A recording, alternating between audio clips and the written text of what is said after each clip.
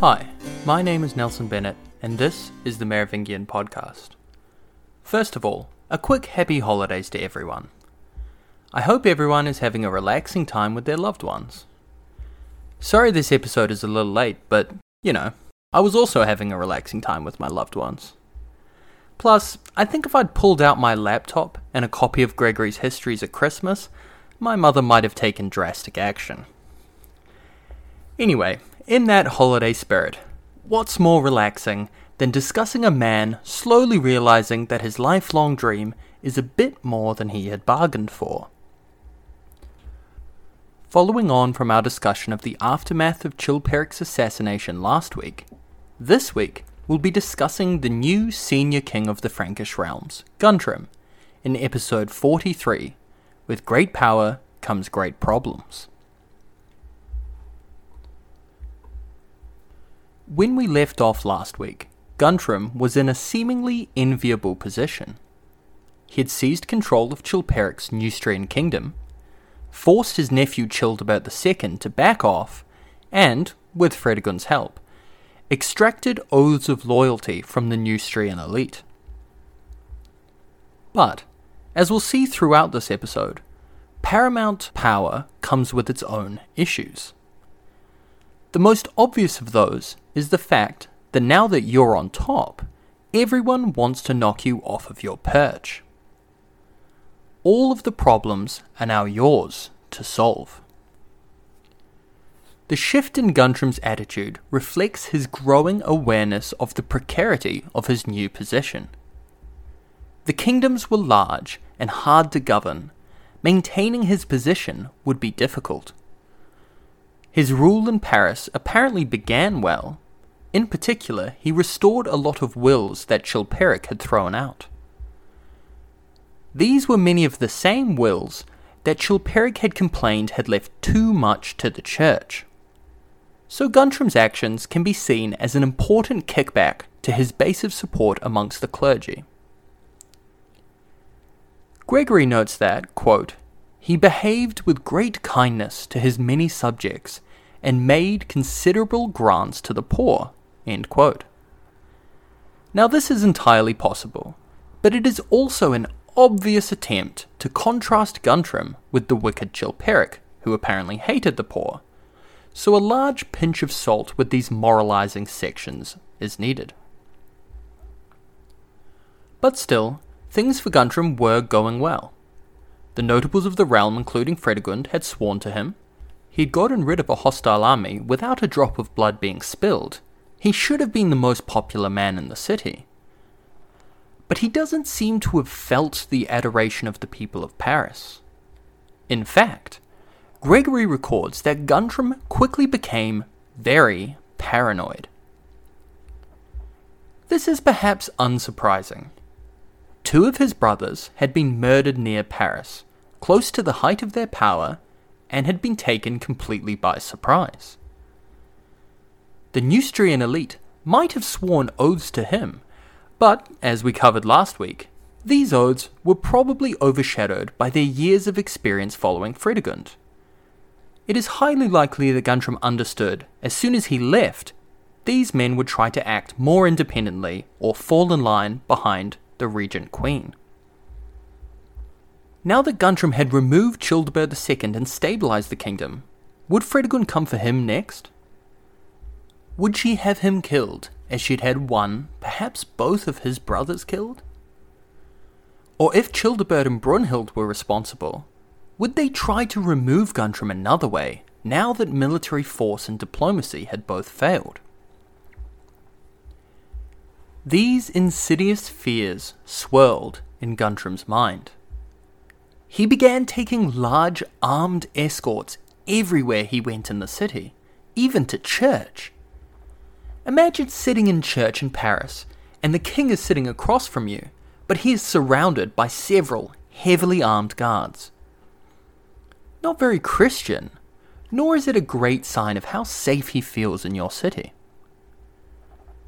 Gregory even records one extraordinary situation where the deacon was trying to quiet the congregation for Mass when Guntram suddenly stood and began giving a speech.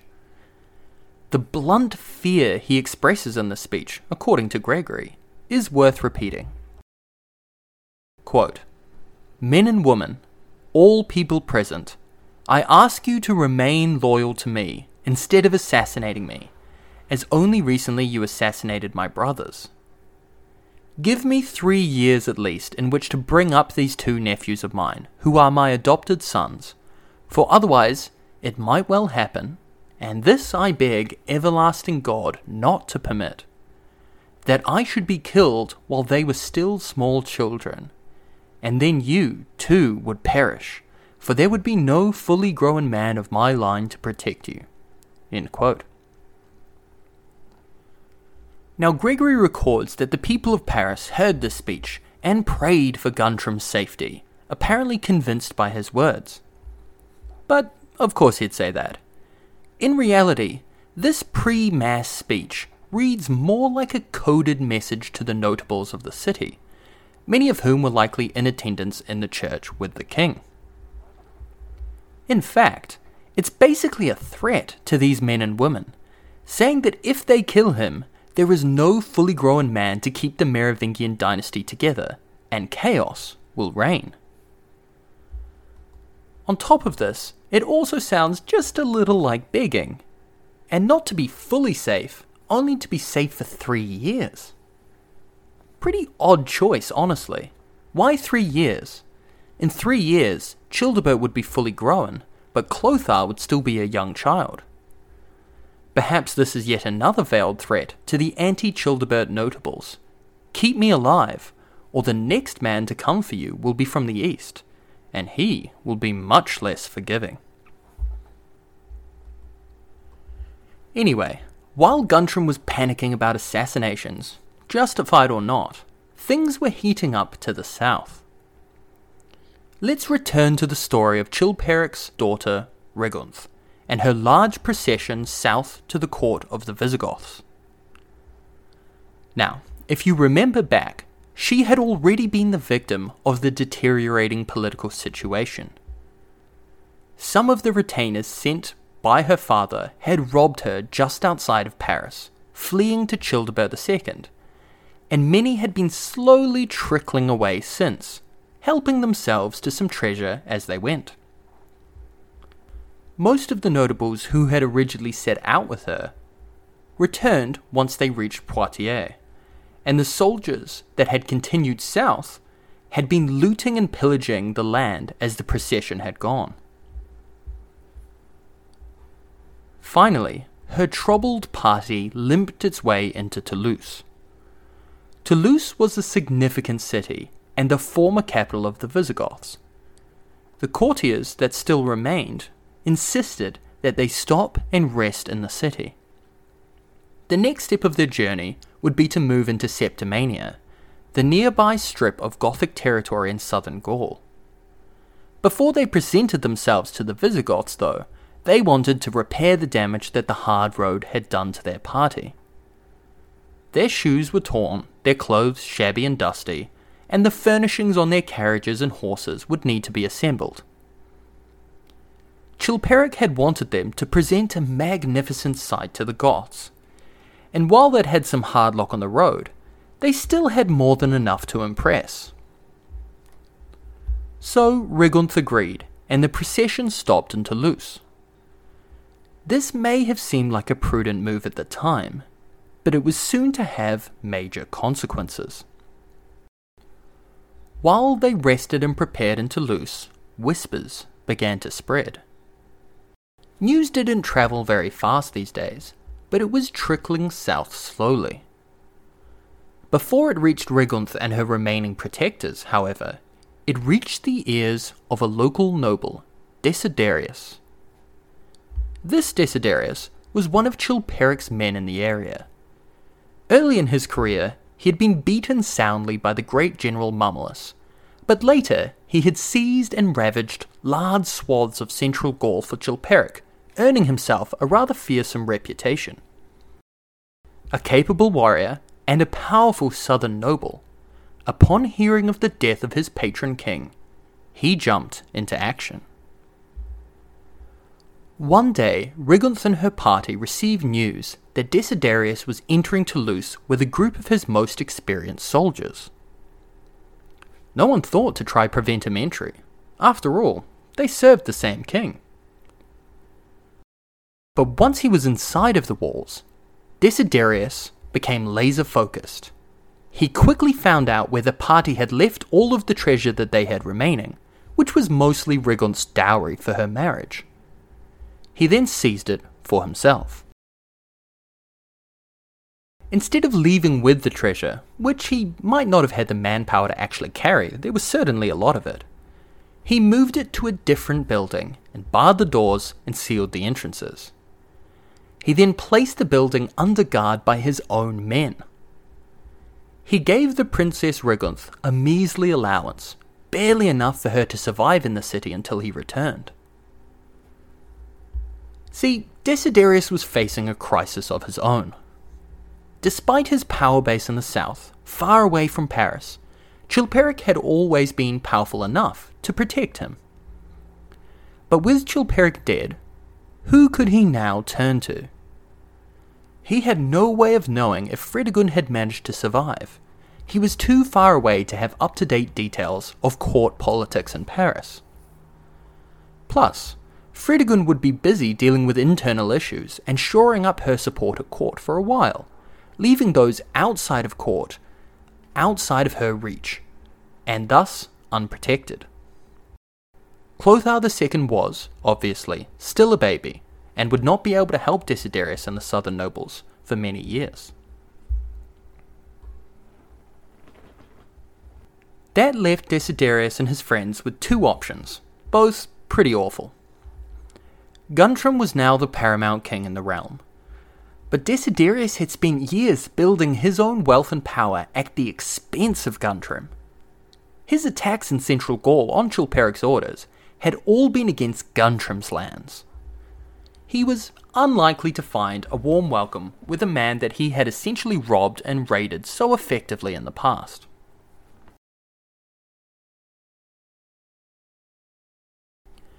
His other option was Childebert II. Many of the nobles in southern and central Gaul had gotten their start with Sigebert, and thus held pro-Childebert sympathies. But, as we'll soon see, these men could not get far with such sympathies.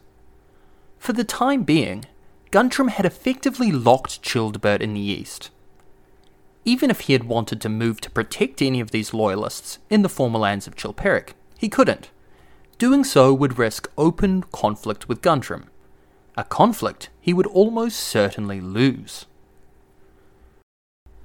So, no kings, no queens, no good options left for Desiderius.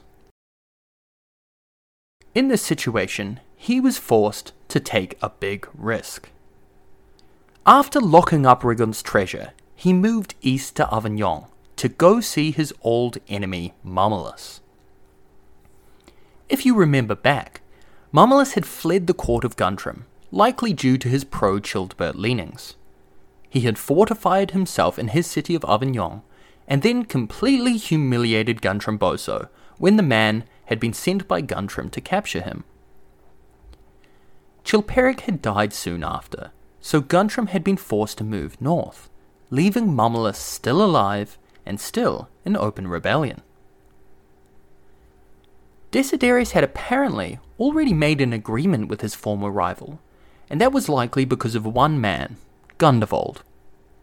The Pretender was back, and now that Guntram was distracted in the north, he had slipped back into Gaul and was now living with Mammalus in Avignon. Desiderius threw his lot in with Mammalus and Gundovald. With two powerful dukes now on his side, and his main opposition distracted all the way on the other side of Gaul, it was finally time to make a bold move. Desiderius, Mammalus, and Gundovald moved into the area of Limoges, to a place called Brive-la-Gaillarde. In this town was a tomb of a Saint Martin. Not Gregory Saint Martin, but it was one of the great saint's disciples. There, at this holy place, Gundovald was raised on the shields of his men and proclaimed king. There was only one path forward now: civil war. Now, all hell is about to break loose in the realm. Guntram is going to move to consolidate his position. Childebert is going to poke around, looking for weak spots. Gundovald and his rebellion is going to sow chaos. And the nobles and bishops of the realm are going to struggle in the conflict to protect their own interests. It's quite a lot of stuff happening all at once, so I think it's best we leave the beginning of it to next week. Before we end though, I think the proclamation of Gundovald is a perfect opportunity to reflect on a couple things about Merovingian authority in this period. If you remember way back to the sons of Clovis, they faced one powerful rebel who tried to claim a kingship, Munderic. What was unique about Munderic was that he had no Merovingian blood, nor did he claim any. Back then, there were still those who lived who could remember a time when the Franks had been ruled by a myriad of kings, instead of being dominated by the family of Clovis. Munderic had been the last gasp of the independent Frankish nobility. While his rebellion failed, he had shown that Merovingian dominance over the title of king was not quite complete. Gundovald shows us the opposite. As we'll see in future episodes, Gundovald constantly talks about his Merovingian heritage, even trying to rope the elderly Radegund in to prove that he had pure Merovingian blood. In the 80-odd years between the rebellions of Munderic and Gundovald, things had completely changed. The Merovingians had established an iron grip on political legitimacy, and there was no one left in Gaul who remembered a time when they weren't ruled by a Merovingian. To be a king was to be a descendant of Clovis. To be otherwise was simply unthinkable. This is why Gundovald was so vocal about his parentage. He had to be, if he was to gain any support in the realm. This unshakable Merovingian legitimacy extends farther than one might think. Let's think about former queens like Radegund, Fredegund, and Brunhild. At this point, all of their husbands had died.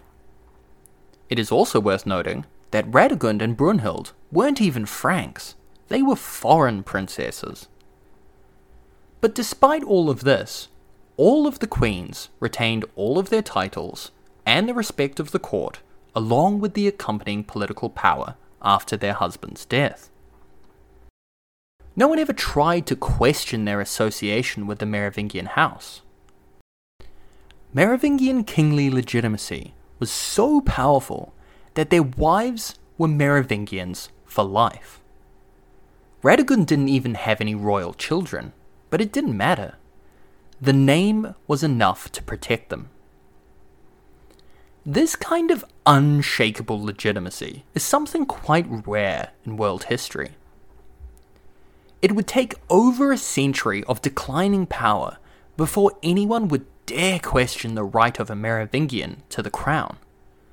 By the end, they are basically powerless figureheads, but no one dared to dethrone them. Even at the end, it was only with the intervention of the Pope himself that allowed Pepin to dethrone the last Merovingian. But let's not get ahead of ourselves.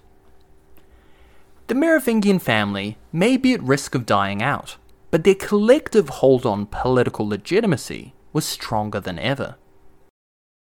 In future episodes, we'll discuss the political and legal innovations that the kings of this period used to express and expand upon their legitimacy.